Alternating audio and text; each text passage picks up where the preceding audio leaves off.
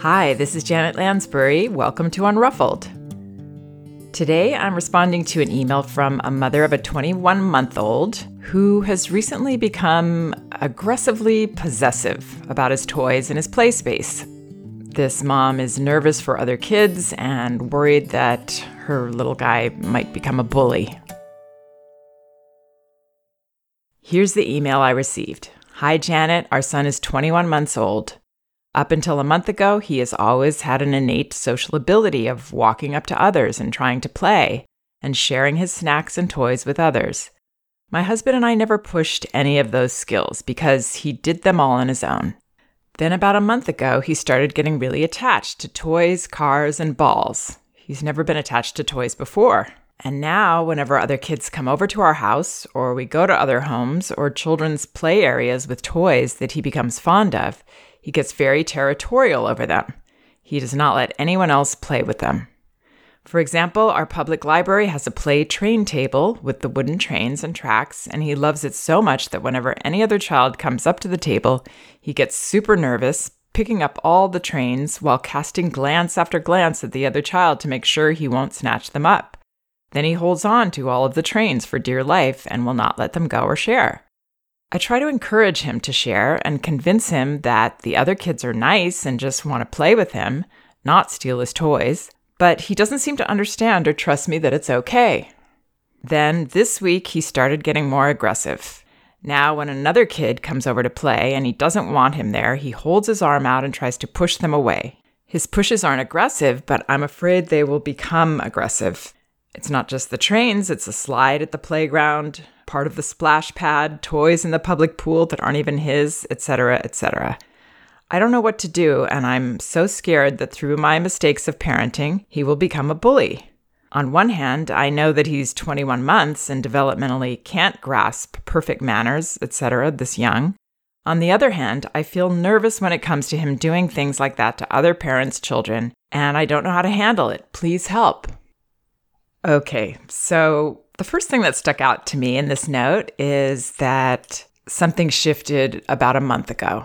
And I would imagine that there may be something else that sort of began for him around a month ago or some other transition that's going on. This mother doesn't mention that. But when something changes, there's usually a reason.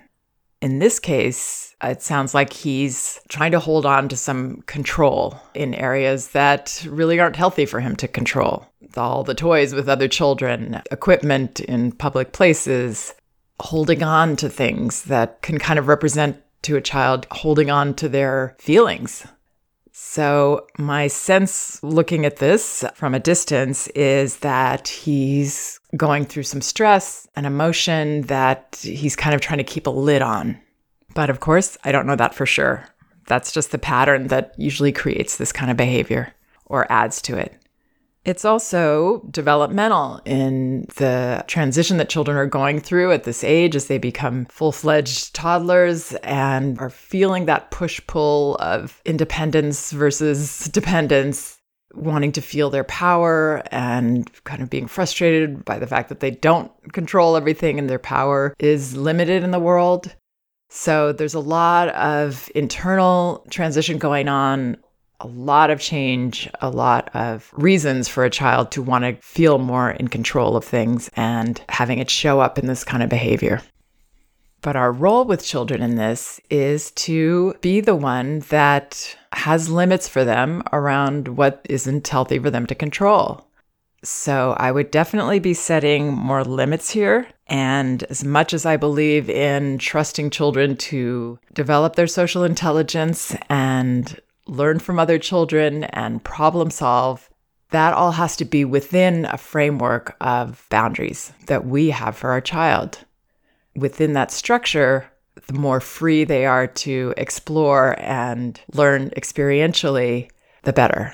But without that structure, we're kind of leaving them high and dry and actually adding to their stress rather than helping them with it.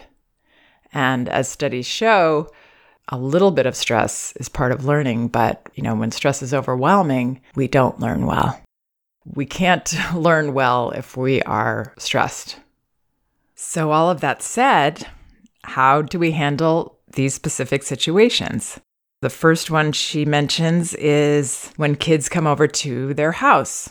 One thing that really helps with that, with children's feelings of being territorial at their own home, which is, the most understandable thing, especially if they're going through other stressful things, hey, I need this to be my place. I need to at least control things here with other children, with my stuff. I would say most toddlers go through a stage where when children come to their house, they don't want them to touch their toys and play with their toys. So that one's very understandable. One thing that helps is letting children know, so they have a sense of control over the situation, that this person's coming over, and offering them the opportunity to put away toys that they don't want to have be part of their playtime with this other child, or to just only put out toys that they do want to be open to this other child coming over. So giving them that bit of choice in the beginning so they can come into it with a sense of healthier control. But then we still might see this behavior. And I would allow it to a certain extent. I mean, obviously within the realm of safety. If our child is starting to push aggressively, we're going to make sure they can't touch that other child's body. Very calmly intervene in that, all the while not judging this behavior. That's the really important thing here to remember, is that when we're setting limits, it's got to be from a place of understanding the behavior, seeing it as normal, but we're still there to cover things for our child. We're still the ones that have to have their back while they're doing these normal things. So we're not disgusted at our child for their possessiveness, or angry or frustrated or in fear that, oh my gosh, I'm creating a bully here.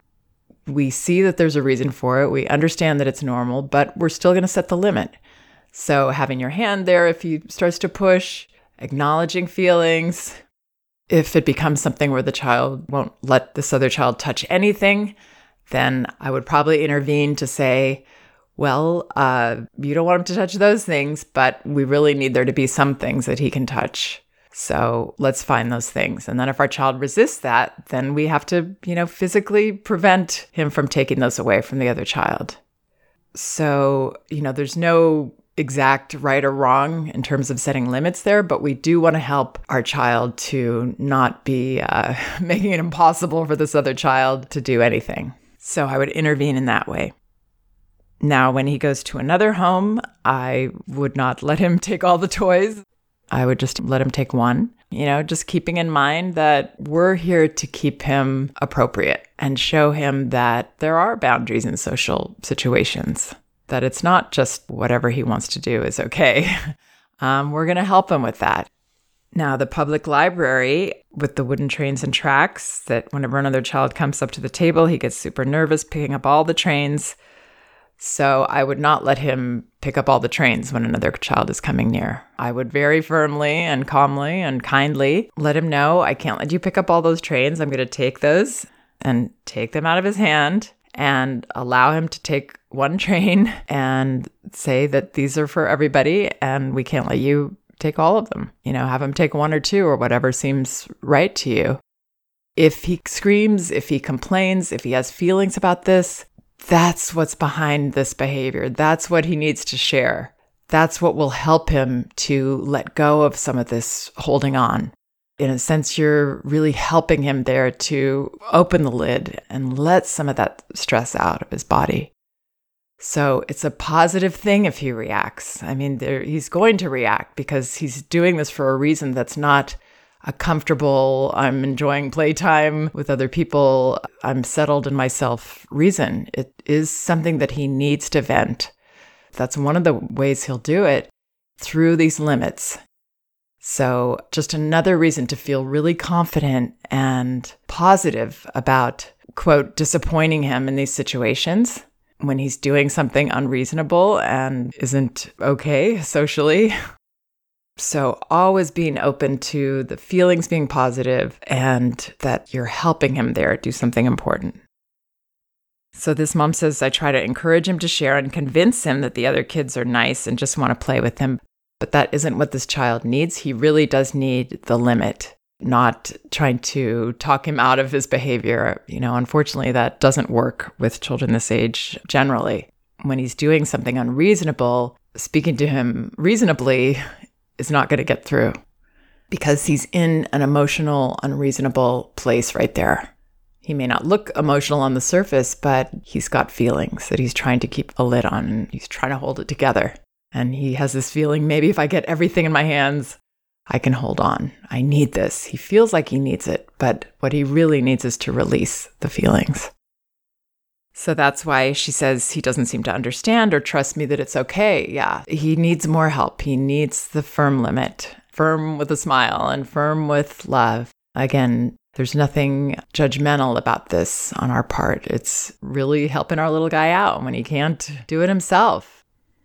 And she says this week he started getting more aggressive. Yes, because it's like a steam gathering inside him. You know, he's not releasing it. He's still kind of being left holding on to things, and he isn't having those limits set for him that help him release. So it's going to build up. She says she's afraid he'll become aggressive. Yes, so we've got to help him with this right now in these little possessive things he's doing. The slide at the playground. Now there are people and even experts that will say it's okay for children to climb up the slide when other children want to climb down, that the children all have to work this out. And I strongly disagree with that. I believe that it's our job to help our children succeed in these situations and learn social boundaries. And I wrote a post about it called Helping Toddlers Succeed at the Park, Playdates, Outings, and Other Social Situations. And I go into depth as to the limits that I recommend and being able to see what's needed in these situations and when to let go and let children solve the problems as much as they can themselves and when they need our help. Monopolizing play equipment or toys in a public situation is an area where children definitely need help. They need to not be that child that cuts in front of the line or prevents other children from using equipment or, hoards things. It isn't really hoarding, but it appears like that. And, we want our children to be in the most positive light in public or with other people. They deserve that. Even if we don't consider it selfish or mean or any of those things, because we understand development and we understand the reasons for this behavior. We can't control what other people think, and we don't want to expose our child as the brat on the playground or the library. It's not fair to our child, and I actually think it's negligent to let children, walk over others or be unkind. So this parent says, I don't know what to do, and I'm so scared that through my mistakes of parenting, he will become a bully.